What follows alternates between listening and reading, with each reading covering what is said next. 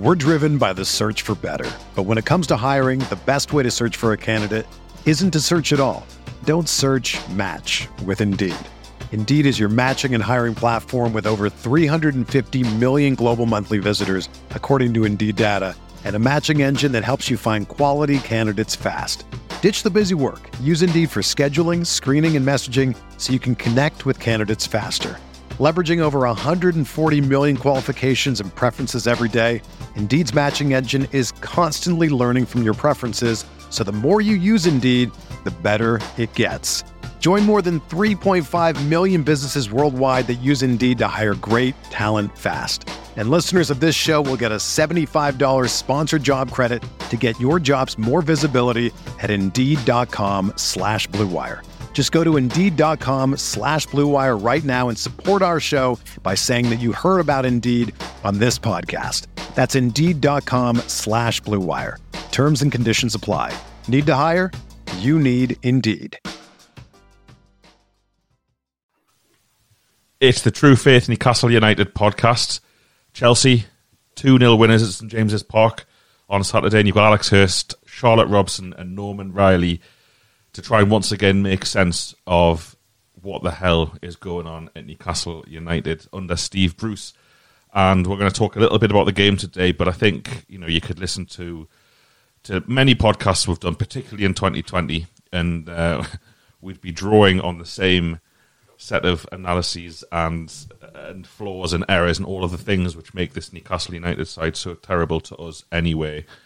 And one of the first things I think is worth saying is that once again, the manager in the post-match interview to Sky has, what's the right word here? Deflected?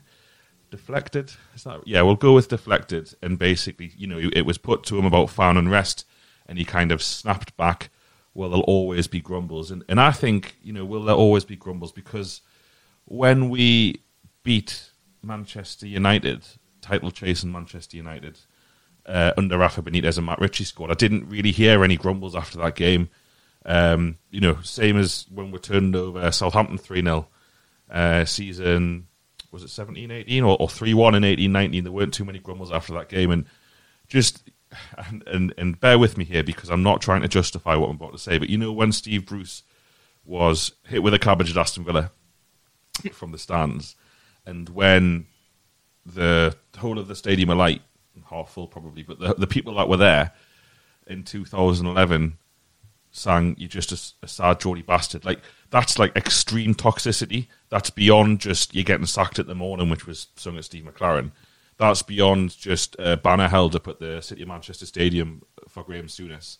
It's beyond, the kind of the anger towards Joe Kinnear when he was appointed. There were lots of managers get sacked at lots of clubs and lots of managers lose fans. But I look back to those two incidents, and I'm not saying either are okay. Definitely not the second one. And I hope that person was banned because it's not all right to do that to another person. But to get to that level of hatred from those fan bases to this manager, I've always wondered how has he got it there, and in its comments like keyboard warriors, and its comments like there'll always be grumbles at this club, and its comments like, well, Jeff Hendricks learning what it's like to play for Newcastle United. He said that like as if Hendricks' horror show performances are nothing to do with him and his management style of the player, but it's somehow our fault. Like, would you agree, Norman, that the manager kind of saying things like this after every single defeat is only leading us one way, and it's not to a pleasant place? 100%. It infuriates me because it's just utter rubbish. Now, there will always be grumbles. No, there'll be grumbles when there's something to grumble about. So when the team is terrible, systematically terrible as well, because that's pretty much what we have been for the last season and a half. There's been the occasional chink of light, but it's been terrible. So there are going to be grumbles. I think that's perfectly valid to complain about something if it's absolutely atrocious, and that's what Newcastle United have been on numerous occasions under Steve Bruce, and in particular the last two games have been absolutely awful. But to come out and say that, it's like, you don't need to say that. Just don't say it. Just accept the fact that your side was outplayed and that you were completely outthought by a better manager and a better set of players, and admit that maybe there were things that you could have done better, maybe the things the players could have done better. But to try and flip it round and make it about the fact that actually it wasn't that bad of a performance and the fans are going to complain regardless. Like almost saying like even if we won, the fans would have complained. It's just an absolute lie. The comments of Jeff Henrik were ridiculous. Like it's atrocious that anyone would say that now people are realising what it's like to play for Newcastle United. What's it like to play for Newcastle United? We've been a table that's been at best mid-table for about the past 12 years. A couple of stints in the Championship. One time we hit 5th. There isn't much pressure. There's no pressure on the players. There's no more pressure in Newcastle United on players to perform than there is at any other football club. In fact, I would say there's less because our expectations are so low. Our expectations as fans are basically that players try hard and that they're played in the kind of correct position. And if they're atrocious, then you will get a few grumbles. And I think that's, that is football through and through. It's not just Newcastle United. So this whole narrative is, to be frank, it's disgusting and it's excuse making.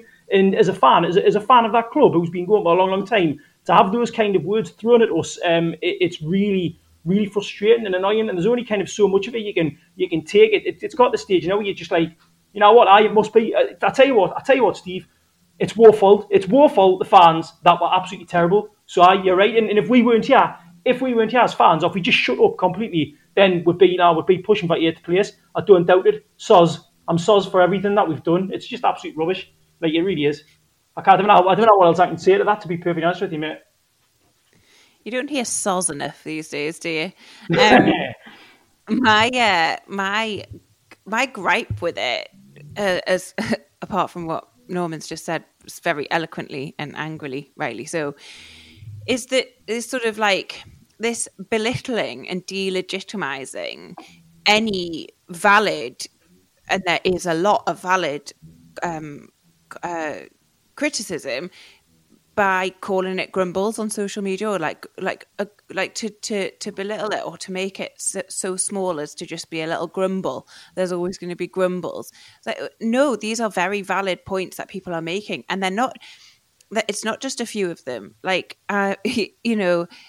those followers on social media of Newcastle United will know that this is often not a United fan base, and there are often little factions and things like that. But this is the most United I've seen us in a little while, about how terrible the performances have been, and continue to be, and how I don't know. I just it really bothers me that it's this sort of almost twee little language, like, oh, it's a few grumbles. There's always going to be a few grumbles, aren't there? It's like a granddad trying to make his grandson feel better about, like falling over in the park. This is bigger than that, and it's frustrating to me to hear it like characterized as such. I think Steve Bruce is extremely lucky that there are not fans on the ground at the moment. I was going to say that because he says there's always grumbles, not in front of an empty stadium, Steve. All of this supposed pressure that you and your pals have always talked about and always said is a massive issue about playing at St James's Park, and the pressure and all of this. Well, now you've got an empty stadium, just like every other manager. Now you've got a blank canvas, as it were, to allow your managerial techniques to seep through without any added pressures. And this is the result, and this is what we've seen. Remember, there's loads of managers. It was Steve McLaren was always like, judge me after 10 games, and that went badly, and judge me after a month, and judge me after 6 months, and judge me after a season. Steve McLaren, judge me after 56 games. 56 games as manager. I don't want to sit here every single week with you both or other true faith contributors, or listen, and it's just the same thing week after week, because we recorded the podcast after Southampton, and I felt I was repeating myself in many ways with many of the things I said after the Man United game. And when I did the Man United podcast, it was many of the same things as after the Spurs podcast. The Spurs podcast was the same after the Liverpool podcast and the Man City podcast last season. And it's just this never-ending stream of shit. And to bring it back to my question at the start, you don't have any confidence whatsoever that unless they, as in Steve Bruce, the coaching staff, accept that there are serious issues with the way they are setting up the team, training this team, then how are they supposed to improve in it? Look at the 2 weeks that we've had. Am I correct here? Apart from Jamal Lewis, every single one of Newcastle United's starting players was not on international duty. Have I missed anyone? I don't think I have. I think all of those players had 2 weeks to come together after that horror show at Southampton, where we were too deep, too passive, couldn't keep the ball, didn't make any tackles. Fast forward 2 weeks, how have any of those issues been addressed? Any of them? Norman, you had your hand up?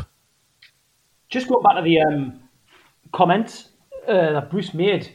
Now, I looked at Kevin Keegan's comments after the 2-0 defeat against Chelsea in 2008.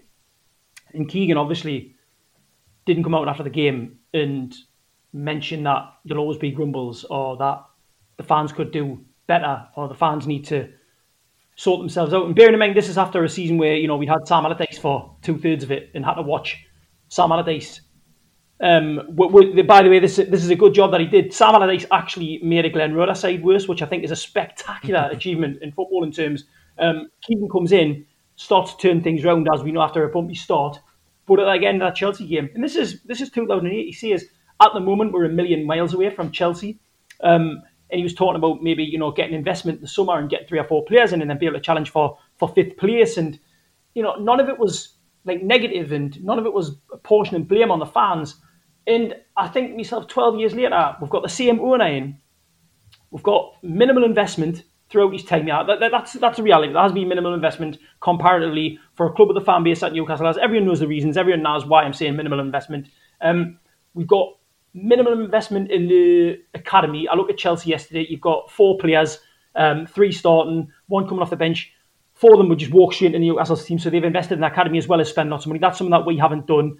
And then I look at Steve Bruce's comments, and Steve Bruce's comments are essentially blaming the fans for how bad it's been for him so far. And I just think to myself, like, where's that coming from?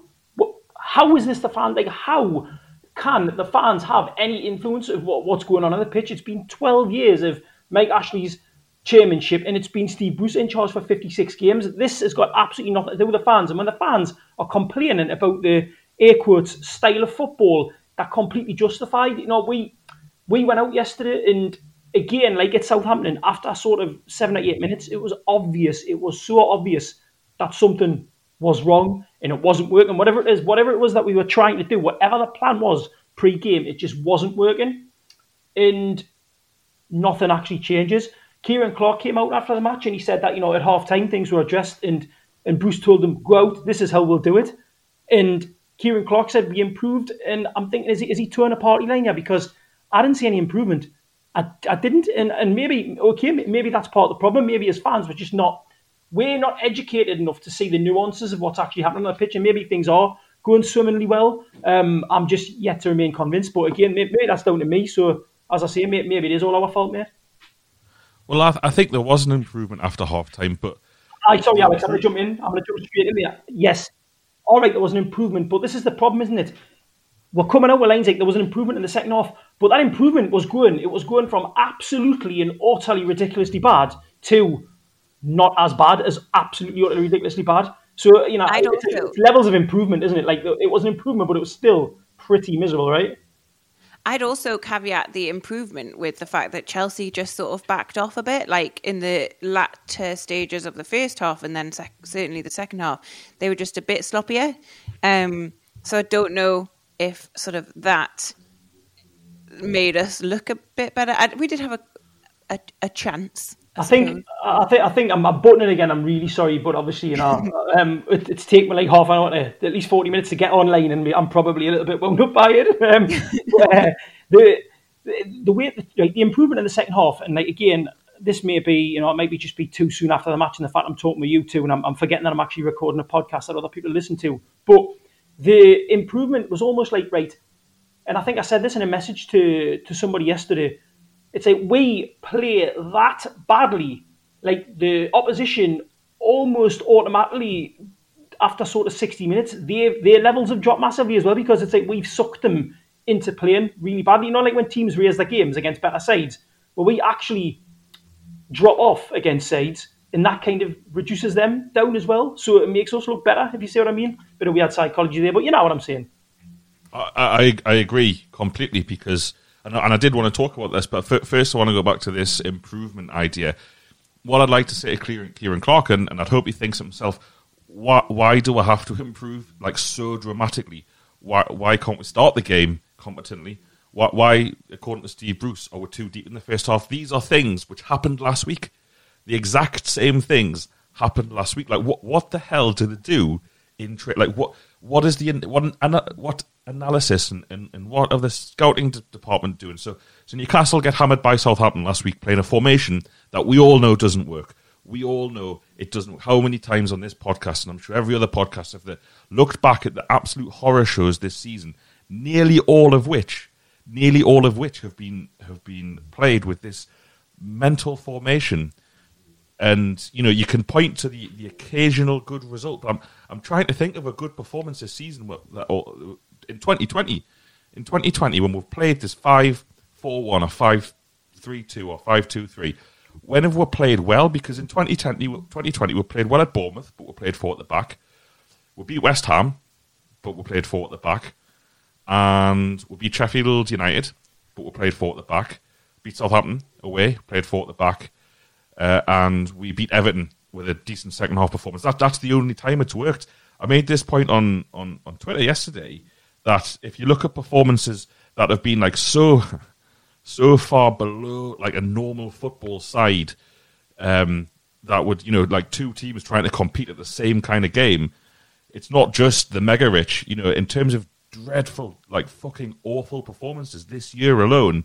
You've got Leicester, Rochdale, Norwich, Everton, Arsenal, Oxford, Palace, Man City twice, Liverpool, Spurs and Southampton. And then you can throw in Brighton, Man United and Newport playing 4 at the back. But all of Newcastle United's problems under Steve Bruce are not based around whether they play 2 or 3 centre-backs. I think some of them definitely 100% are, but not all of them are. But going back to my point, we played against Southampton. Southampton could have been at least 1-0 up before they scored.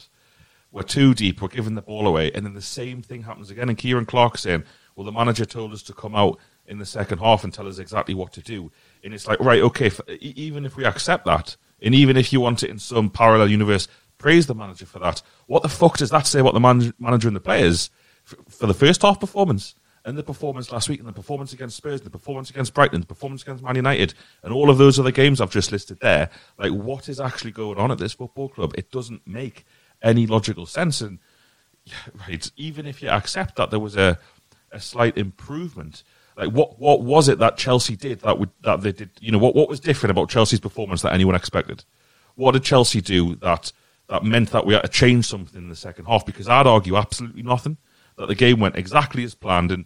And Charlotte and Norman, you're both spot on about this. And it was mentioned on commentary, and I think Daniel Story on Twitter mentioned it, that it's so comfortable for teams. It's so easy for them. They don't have to run. Literally, they don't really have. Defensive players don't really have to do any running. Midfield players don't have to do any tracking back for the majority of games. It's so easy for them that the games just tend to like lull. You know, they'll start off with teams having 4, 5, 6 key opportunities. Darlow, Dubravka, 3 or 4 like saves that you'd say are very good saves. Then they'll score.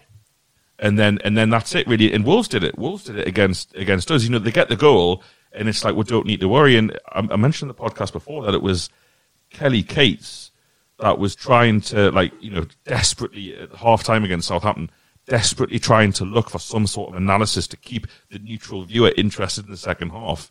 And she was like, if there's one thing that Steve Bruce's Newcastle side does, it's hang in there in games. And it's like, that's like it's just like, call it off, shake hands at half time. If this is Sky selling a multi-billion-pound product to its customers, and the only thing they can say about one of the teams playing in a game, and it's Southampton, by the way, who finished below her last season and were beat back in March. The only thing you can say is that, yeah, well, Newcastle are shite, but, you know, even though they concede all of the chances, all of the possession, all of the territory, they're still in with like a shout, 15 minutes to go. Like, call the whole thing off. It's beyond a joke. Someone asked us, Marcus Shearer asked us on Twitter at TFNUFC, you know, like, why are we actually watching the games? And I think if it wasn't lockdown and there wasn't literally anything, like nothing else to do, yeah, I think lots and lots of people, and there are probably people listening to this who didn't watch the game, who had an opportunity, because you all know how it's going to be. You all know how it's going to turn out, and particularly against the top side, but against nearly any side who's not in the bottom 3 or absolutely terrible or in a dire run of form. those games I just listed off there that were won. Bournemouth on their way to relegation, good performance, but they were in an absolutely horrific run. Southampton down to 10 men when we beat them. Sheffield United down to 10 men when we beat them. Chelsea last season doesn't even warrant analysis because it was so unreasonable to get the win. And like, what else have you got to draw on apart from Burnley, who were bottom of the league when we beat them this season, and West Ham, who were in open crisis at the start of this season, between the manager, the board, and the fans? Norman or Charles? I was just going to jump in on Darlow or Dubravka, as you said, but Darlow in this case yesterday. Yesterday, I think the first goal went in around the 10-minute mark, right? And I was talking to my friend Jim about this, and he was just like, "This is just so awful to watch," because at this point, Darlow's let one in, and you'd still say he's had a good game. And yeah, two saves before that. A keeper shouldn't have had a good game 10 minutes into a game. It's just crazy. Like I just moving it on to I don't really know where I'm going with that, more than just like another illustration of how this is going nowhere. Like there's nothing there to build upon. I don't know. No, I agree. And I'll tell you what, a couple of things, Reed. Darlow having a good... Darlow basically beat Newcastle's man of the match within the first 10 minutes, Reed. Aren't you a little bit fed up with my goalkeeper being my best player, which has basically been the case now for 2 or 3 seasons? And I'm including the Rafa season. That yes, it was a different context, but under Bruce, our keepers, Darlow and Dubravka have been our best players by a long shot.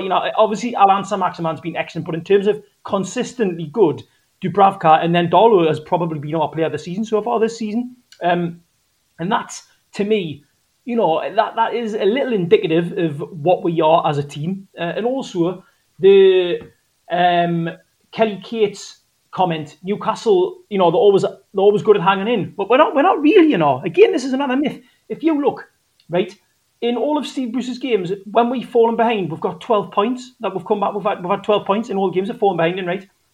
2 victories when we've fallen behind by a goal. That's it. 2 victories, right? And do you know when exactly. So the last time we won a game after falling behind was Southampton on December the 8th, 2000 and what year was that? 19. So yeah. So even this is a myth. If it's half time and it's now teach, maybe we've got a chance of winning. But if we're losing, if we get a half time and losing 1-0, the chances of we're winning are absolutely infinitesimally small, and there might be a kind of slightly better chance of getting a draw. So hanging in, it doesn't mean hanging in.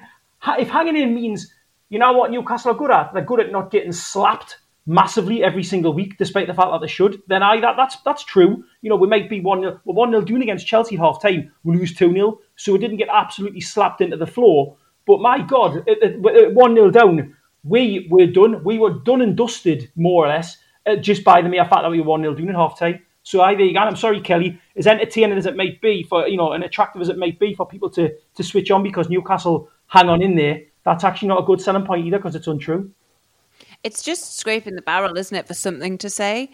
Like, really, what we're good at is not abandoning the game at halftime and going home. Like, that's it. Like, Newcastle are good at coming back out of the changing room after for minute 45. Like, it's just, there isn't anything else to say about us. Like, you're right, Alex. Like, why I can't imagine a scenario in which somebody from like watching in like Asia is like, oh, I'll put that game on and have a look. Like, wouldn't turn it off within a minute. 3 o'clock in the morning. I'll get up. I'll put my alarm up at 3 in the morning. I'm going to put my alarm up at 3 in the morning because Newcastle under Steve Bruce are good at hanging on in games.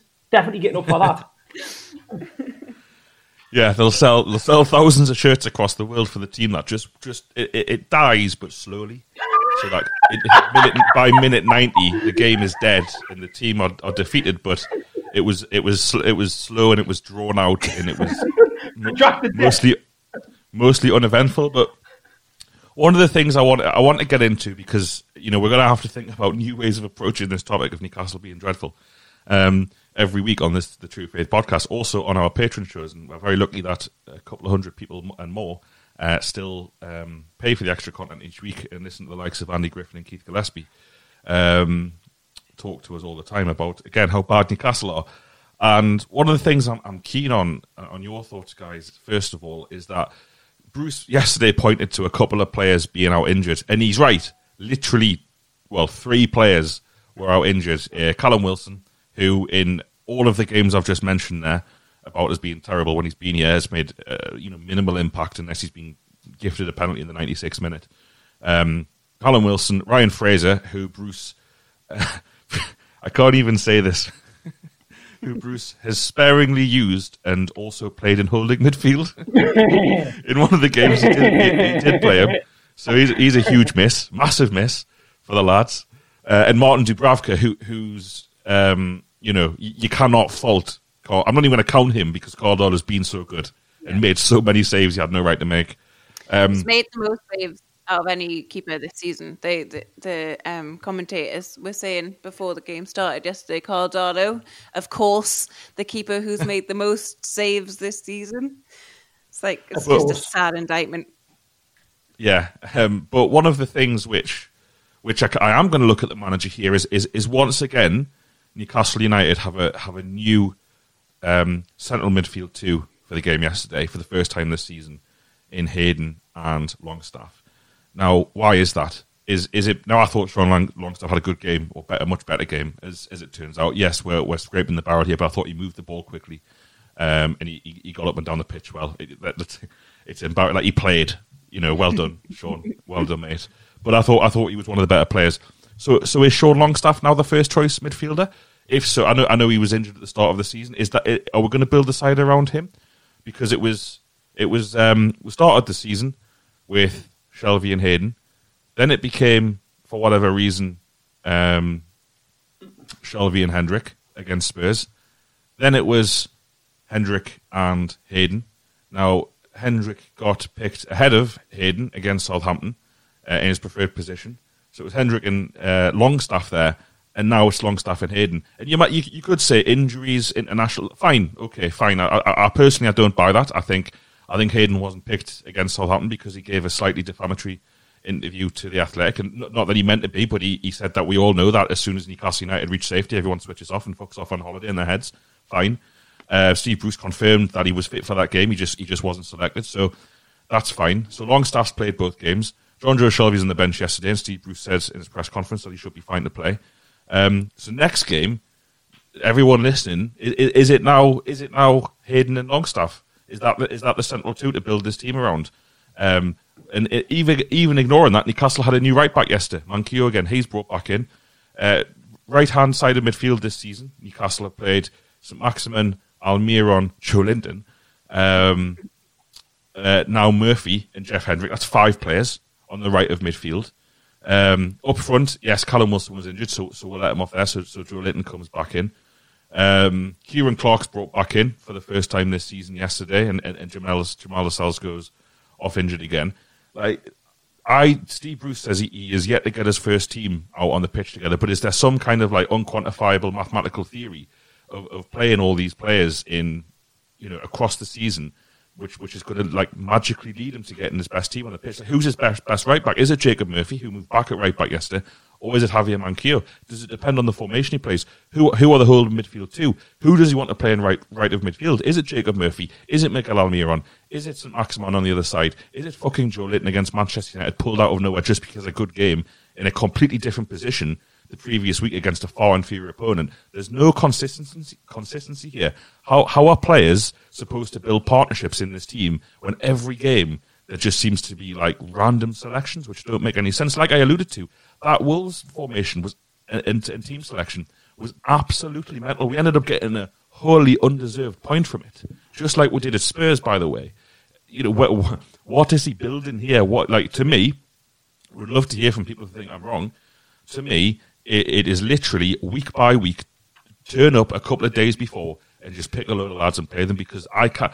Norman alluded to there that we had issues we spent 45 minutes trying to sort this podcast out and actually speak to each other. It almost feels to me like we put more effort into trying to get this podcast out than the team do, trying to come up with a strategy against Chelsea that isn't just keep it tight, concede loads of chances, but we might not concede and forget the 60 minutes. Who knows? That someone present to me anything else than that being the formula, because, you know, and I have tried, I put a couple of tweets out saying, you know, I think for once, because Twitter, in my humble opinion, gets most things wrong in terms of popular feeling. You only have to look at, you know, elections and stuff like that. But at the minute, I think Twitter is spot on amongst the overall mood of Newcastle United fans, that not one, or very few, that's an exaggeration, very few Newcastle United fans would be anything other than elated if Steve Bruce was sacked tomorrow. And so I've had a few people come back at me with some arguments, which I'll put to you both, about why he's doing a good job or why he should remain in the job. But Charlotte, you want to say something? Yeah, I sort of, when you put it like that about who's played where and this sort of building partnerships thing, it's really stark when you actually lay it out like that. Like, if you've been paying attention to the lineups and stuff, you sort of know that things are different week in, week out, and people are playing sort of all over the place. But to sort of lay it out like that, you just think, oh Christ, it's bleaker than I even thought, and I thought it was pretty bleak. And I was also going to say that I did a sort of brief thing on TalkSport on Saturday morning, just chatting about the Chelsea game in advance of it. And I said, you know, they were sort of like, well, what do you want? And I think they are reasonably sympathetic to the fact that we, you know, are sick of this sort of dire football. In fact, they did say, which was quite nice and refreshing, they did say, like, I did watch the Southampton game and it was terrible. And I understand a little bit more about what Newcastle fans are saying now. But they sort of said, what do you want? And I was like, what players that like know where they're supposed to be or like know what they're doing? And they sort of laughed at that and were like, yeah, but we all look at the lineup and say, oh, we want so-and-so to be playing at right back, or we want so-and-so. And I was like, no, it's way deeper than that. And it's sort of what you were saying there, Alex. It's like, it's this not just wanting players to play in the positions that they want to play in, because that goes some way, or positions that they are supposed to play in, that goes some distance. But it's this consistency and this building of relationships and building of partnerships on the pitch that you can then rely on. And right now we've got players who don't have that. I watched yesterday and I was like, these players might get on, you know, they might be friends or whatever, but on the pitch, there's no cohesion for me. There's no real link up. There's no, it's kind of sad to see. It looks lost to me. Absolutely. Norman? Couldn't agree more. The thing is, and we know this, we've discussed this on numerous occasions, the tactical strategy at Newcastle under Bruce is a reflection of how I see the club, in the sense that it's just chaotic. It's thrown people into the team in the hope that a magic formula is going to come off. And you know what? Sometimes it works. Like, we've picked up enough points under Steve Bruce's tenure to survive comfortably in the Premier League. Now, to be honest with you, 3 weeks ago, I was convinced we were going to survive comfortably in the Premier League. Based on the last two performances, I'm no longer as confident as I was, because we've been so bad. And this, at the minute, looks like it's only heading one way, which is, you know, getting worse and worse. And the reason managers play players out of position regularly, the reason managers change sides with such frequency, is when they're clutching at straws and when they're losing confidence in their own ability to turn things around. And that's what I feel like we're seeing at Newcastle. And we've been seeing it for a long, long time. It's just that sometimes it's worked. And what happens is, when it works, it tends to be the next week. Because it worked the week before, we'll use it again. And then if we lose, it's back to default of throwing things around, chucking a few players in, seeing what happens.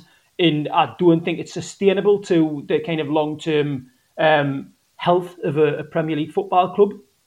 And I think as a player as well, if you're repeatedly being shifted out of position, you're probably going to stop caring to a certain extent. I know that's quite a big accusation to throw, but I'm not talking about literally saying I don't care anymore. I'm talking about, like, on a subconscious level, you'll probably just switch off a little bit, because you never have your coming again. And it is incredibly painful to watch. And I genuinely don't know. I mean, my next game is Crystal Palace away, and I've got no idea, and I don't suppose you two do either, of how we are going to approach that game. Like, zero idea. And I'd imagine the players themselves have got zero idea, and that's pretty damning, isn't it? Massively so. And looking ahead to those games, Crystal Palace was the low point for me last season. I've talked about it on the podcast before. I went to Palace away, spent a lot of money doing it, and left on about 80 minutes because it was just so bad. It was so pointless that I thought, even if we scored here, and we'd already had Everton, do you know what I mean? And we'd already had Chelsea, and we'd already had you just like, what does this actually do, getting a point? And it did lead to Bruce wholesale, massively changing the formation for probably his best spell as manager, which again makes it even more infuriating. And to answer your question even further, Norman, what is annoying, and I appreciate injuries come into it, of course they do, but welcome to football. Well, it's always been so. Steve Bruce has a squad that is almost perfectly set up to play in a 4-2-3-1 formation. That was put to me on Twitter as well. Callum Wilson with potentially Joe Linton behind them, or Almiron, Fraser and St Maximin out wide, two holding midfielders, Hayden, Longstaff, Shelvey and Hayden, whoever you want. Lascelles and Fernandez, or Lascelles and Clark, with Manquillo, if that's your number one right back, and Jamal Lewis at the other side. Like that's the team there. And even if you get injuries, if there's a settled plan and identity, and even if you want to play counter-attack, even if you're going to play without the majority of the ball, like teams that play counter-attack don't have 19% possession. It doesn't work. You don't have enough of the ball to have counter-attacks. There is no identity there, and at least if we played 4-2-3-1 yesterday, and that was our formation, we played 4-4-2 against Brighton, didn't work, shock. But at least if there was like something to hang on to, rather than what Norman correctly points out, that next week we could end up playing like 4-3-3, 5-2. You've got no idea, and like you say, and I'm possibly being a little bit conspiratorial here, but how many times in these absolute horror shows of performances do players go off injured? Lascelles off at half-time yesterday. St Maximin off against Burnley. Richie off against Spurs. He was injured because he was out for a long time. In terms of the old cliche would demand a team that tries. And we used to say under Rafa, and I want to talk about him again in a second or two. We used to say, you could see total commitment. Can anyone listen to this? Say they saw total commitment from our side yesterday when Timo Werner just runs the length of the pitch. I've had people say to me, Sean Longstaff's got to bring them down, but why isn't he bringing them down? Take a book and you weren't in a book. And one of the problems for Sean Longstaff there, he's probably absolutely fucking knackered because playing without the ball for the entirety of the game in midfield must be mentally and physically exhausting. And it comes back to all I'm listing here are advantages for the opposition. Someone on WhatsApp put to me very succinctly yesterday that if you switched onto that game halfway through the first half, you thought Newcastle were desperately clinging on to a 1-0 deficit. That would be the only explanation to how Newcastle had set up as a side. And yet we hear from the players that they appreciate the first half wasn't good enough, and it's the same thing every week, Norman. Going back to team selection and whatnot, and you mentioned Miguel Almiron there. Now, this is another great that I've got. If you are worth your salt as a manager, you look at that group of players you've got. And Newcastle United are at best, we're a mid-table side, right? And I'm talking mid to bottom as well. Now, in the squad, you've got some players who are very good, right? But minimal, right? Two of the very good ones are Alan St Maximin and Miguel Almiron. Miguel Almiron is an excellent footballer.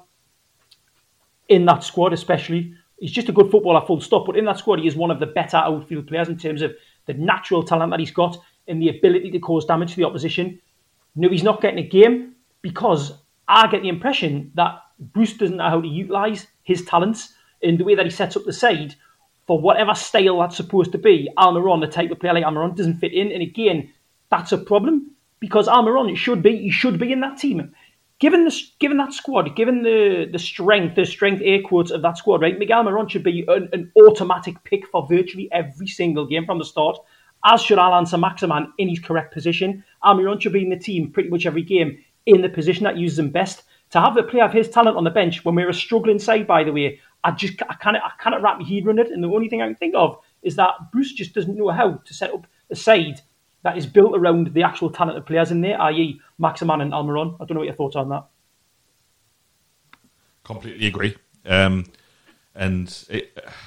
go back to that idea. If I wrote in the special, which everyone can subscribe to for free, the Matchday newsletter that was sent out was True Faith. With there's always one of us writes it each week out of the 8 of us, whoever who do True Faith consistently.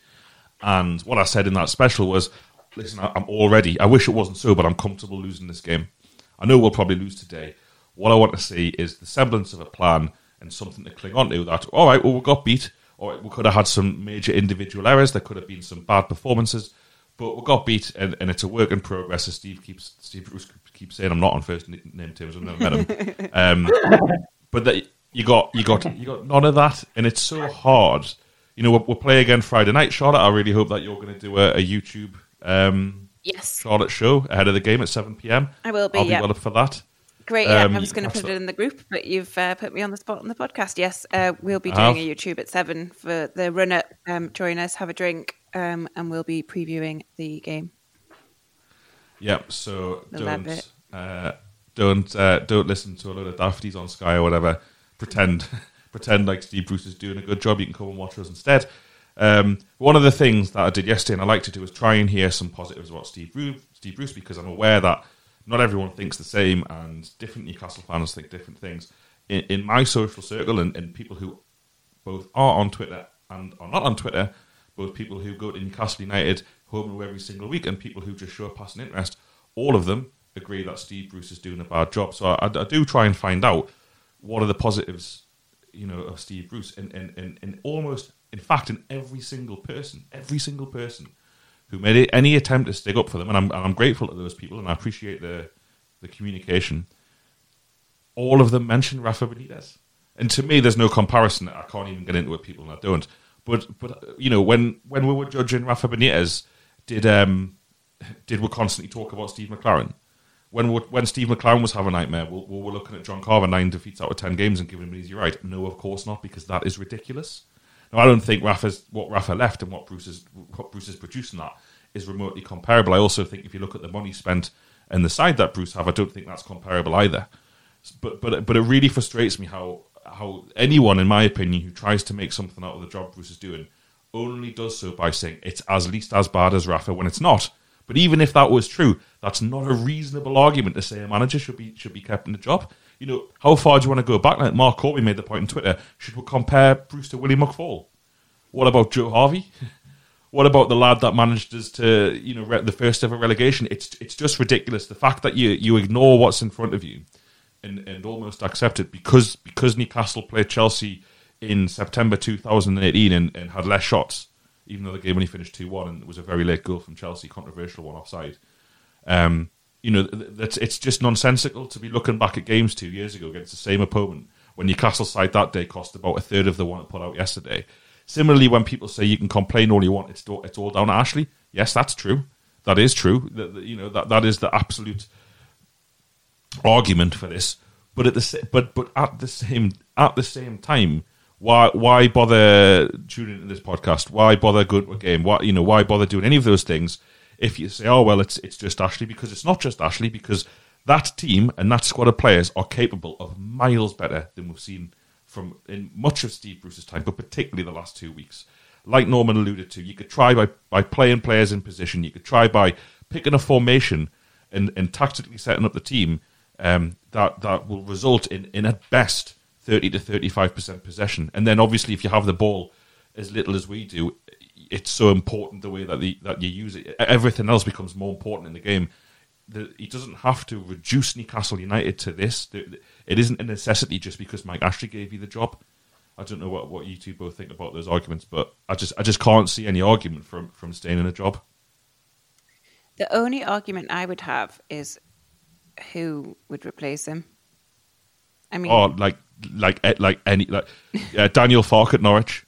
Oh, there you go. You know, Daniel Farke at Norwich. Yeah, he got relegated last season, but Norwich spent no money and played us off the park twice. And at least he has an identity. The lad at Brentford, Eddie Howe, would take them. I could go into the Championship. Michael O'Neill at Stoke City, given the job that he did in Northern Ireland and the job that he's done since he took over at Stoke. For me, there are definitely managers out there that I would prefer and that are within a kind of realistic grasp, you know, because the thing is, people can say, oh, if you get rid of Bruce, who are we going to bring in? Right, what this thought process is that, okay, this is Mike Ashley, so if Bruce Gans, he'll throw a mad curveball, like bringing, you know, Alan Pardew back or bringing Joe Kinnear out of, 15 years retirement. So that's what the mindset is. It's like, well, look, with Ashley, Bruce probably isn't that bad if you compare him to, you know, if you compare the decisions that he's capable of making, i.e. giving John Carver the job.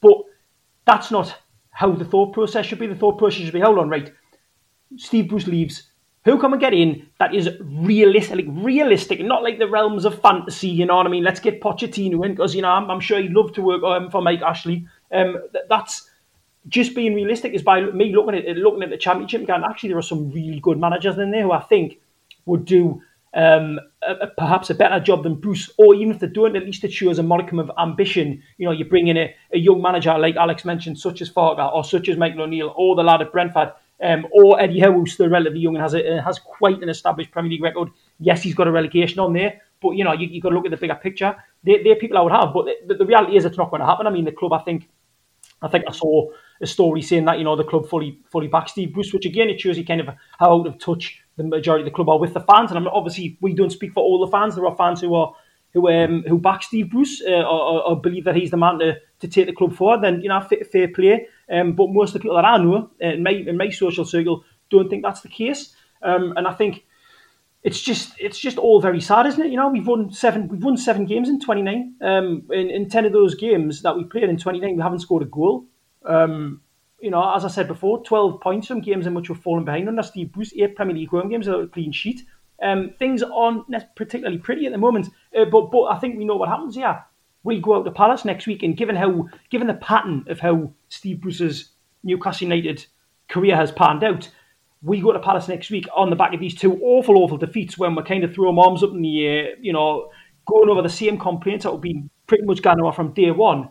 We're going to Palace and win 2-1, and all of a sudden it's a case of Steve Bruce is doing a brilliant job at Newcastle. But what the fans complaining for, they're on 14 points, they've just beat Palace away. And again, it's just that kind of narrow kind of mindedness, not seeing the bigger picture, and looking at it from a perspective that doesn't actually understand what's going on. And I think that's the frustration. But ultimately, as long as Mike Ashley's in Newcastle, and as long as Steve Bruce wants that job, then he's here as far as I can see. Yeah, I agree. I agree. And I also think, in terms of that question about, well, who would you bring in then? Well, all right, then Southampton should have kept hold of Mark Hughes. Do you know what I mean? Brighton should have kept hold of Chris Hughton. There are people who are paid very well to make these decisions and go out there and find the best managers that they can. Without wanting to go too much into ancient history here, depending on who you believe, Steve Bruce was ninth choice to take the Newcastle job after the likes of Patrick Vieira, Mikel Arteta, and several others had turned the chance down. Tony Pulis started doing. He was 7th. Hang on. Didn't Allardyce say that they'd approached him that summer? That's right, guy. So Bruce was behind Allardyce. Gravy sales would have gone through the roof in the northeast. So I mean, every cloud. Right, we've got through a lot there, and it's been emotional. Like we said, we've done 45 minutes, which just about matches the time we tried to get connected to begin with. Just really quickly for both of you before we leave it for another week. Charlotte, Bruce in, Bruce out. Would you sack him? Would you give him more games? Where are you with it? I'm done. Bruce out. Bruce out. Norman. Truthfully, what difference does it make? Because he's still going to be here. Personally, I'd rather Bruce wasn't here and we had somebody I think can take the club forward in charge, but it's not going to happen. So it's just a case of ambivalent acceptance. I think, yes, you're right. For right now on a Sunday afternoon in November after Chelsea, you look at those games coming up, and like I said this in the Man United podcast, I've wanted him gone since then, and it's actually the first time under his tenureship. So it's not like I started off saying I'm not going to support him, which is levelled at Newcastle fans, by the way. That they've always wanted him out. I don't think it's true or fair. I said at that Man United game, we will win more games this season. And I will praise the team and the manager when they do well and win those games. And I think I did that against Everton. I think people listening who might be of the same opinion also give credit where it's due and fair enough. But I think if you look at those 2 games, if we go and lose to Palace next week, and Palace are not a good side, if we lose to them and we lose badly, which I hope we don't, I hope we win. And like everything, I hope Steve Bruce has me eating these words. Yeah. I don't care about what I say or if I'm right. And loads of Newcastle fans are the same. But if we go to Palace and Palace and Villa, and lose both those games, you're on 11 points from 11 games with 2 miracle points included at Wolves and definitely at Spurs, but maybe at Wolves as well. Then you've got West Brom at home and Leeds away and Fulham at home. Now, Newcastle could, we could be sat here laughing and we could be saying, remember when we thought we might get relegated? If we don't start vastly improving our performances over the next 2 or 3 weeks in those games, it's starting to become kind of, let's say we lose the next 2 games. Very quickly it becomes 1 win in 7, 1 win in 8. Bruce's overall record now, what is it, 7 wins in 30? Something like that.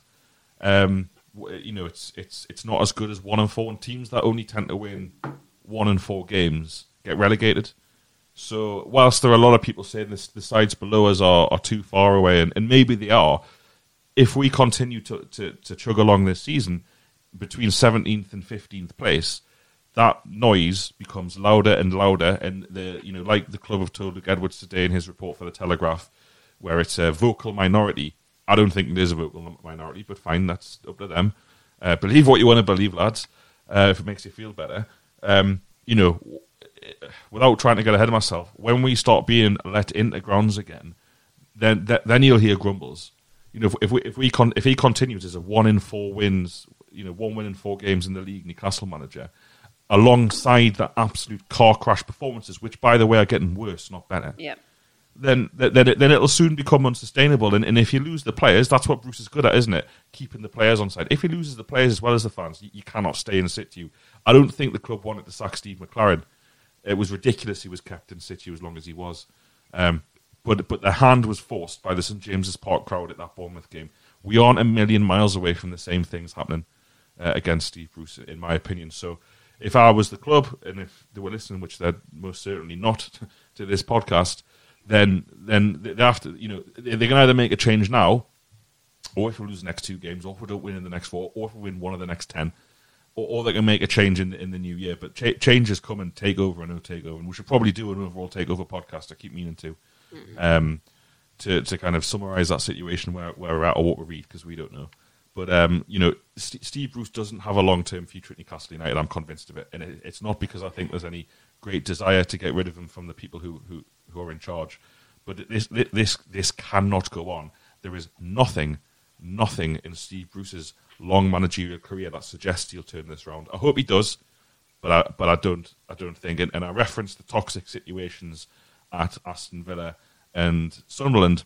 A lot of Newcastle fans I know don't just dislike him; they hate him because of the nonsense he says and because of the ridiculous abuse, the ridiculous things he says about this support.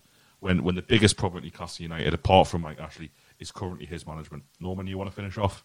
Just on the club saying that it's a vocal minority, given that we haven't had fans in stadiums since February, where is this coming from? Where's this statistical analysis? I mean, have the club carried out sort of qualitative data analysis on Twitter? Have they basically searched for certain words and actually carried out the analysis? Because this vocal minority, it's absolutely nonsensical. It's a total madness to say it, because there is no one in the football stadium and also again, I think we've spoken about this before. Steve Bruce saying there'll always be grumbles, keyboard warriors, etc., etc. Who is actually feeding the Steve Bruce and the club this information? I can't get my head around it. Yes, within my sphere, everyone I know is unhappy with how the club is and how Steve Bruce is as a manager.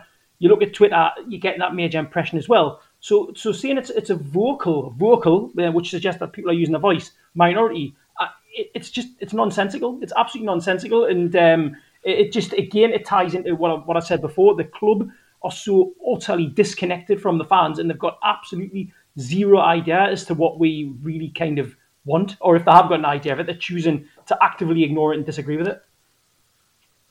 To be fair, mate, to the club, and it's not often I stick up for them, apart from the fans who go to games, the fans on Twitter, the fans on Facebook, the fans on Instagram, the fans on YouTube. If you ignore all of them, Steve Bruce is dead popular. So it's just that minority of all the fans who don't like him. Is that the lad in Singapore gets up at 3 a.m. to watch Newcastle because he loves a team who hangs on until they're dead? Basically, he's not complaining because he's not turning it on anymore because there's no point. So, viva Steve Bruce. I can't believe we've done nearly 55 minutes on this absolute horror show of a football club at the minute, but thanks to you both, Charlotte and Norman. We'll be back for you next Saturday, probably, hoping to have a journalist on who we spoke to at the end of last season who said, come back to me after 10 games next season. and if we are still rubbish and still don't have a defined style of play, I'll be calling for his head like everyone else. So that'll be interesting. I'll not name who it is. Supports Leyton Orient. Writes the Telegraph. We'll see. He might be on. Yeah, no. Who could it be? Barry Hearn. Barry. Aye. Right. Thanks for listening. Hope you'll join us next week. Thanks for sticking with True Faith, and also you can catch the Charlotte Show, hugely popular. She had George Culkin on this week of The Athletic to talk all things Newcastle United. Subjects ranged from sharks, takeovers, toothache, everything you would want to hear from a Newcastle United show it has. Where can you catch it, Charlotte? On YouTube, on the youtube.com/TF and UFC, I believe. If that's not right, search True Faith Podcast on YouTube and we'll be there. But we post it on Twitter as well and on our Facebook, so plenty of places to find it. Thanks very much for listening. Goodbye.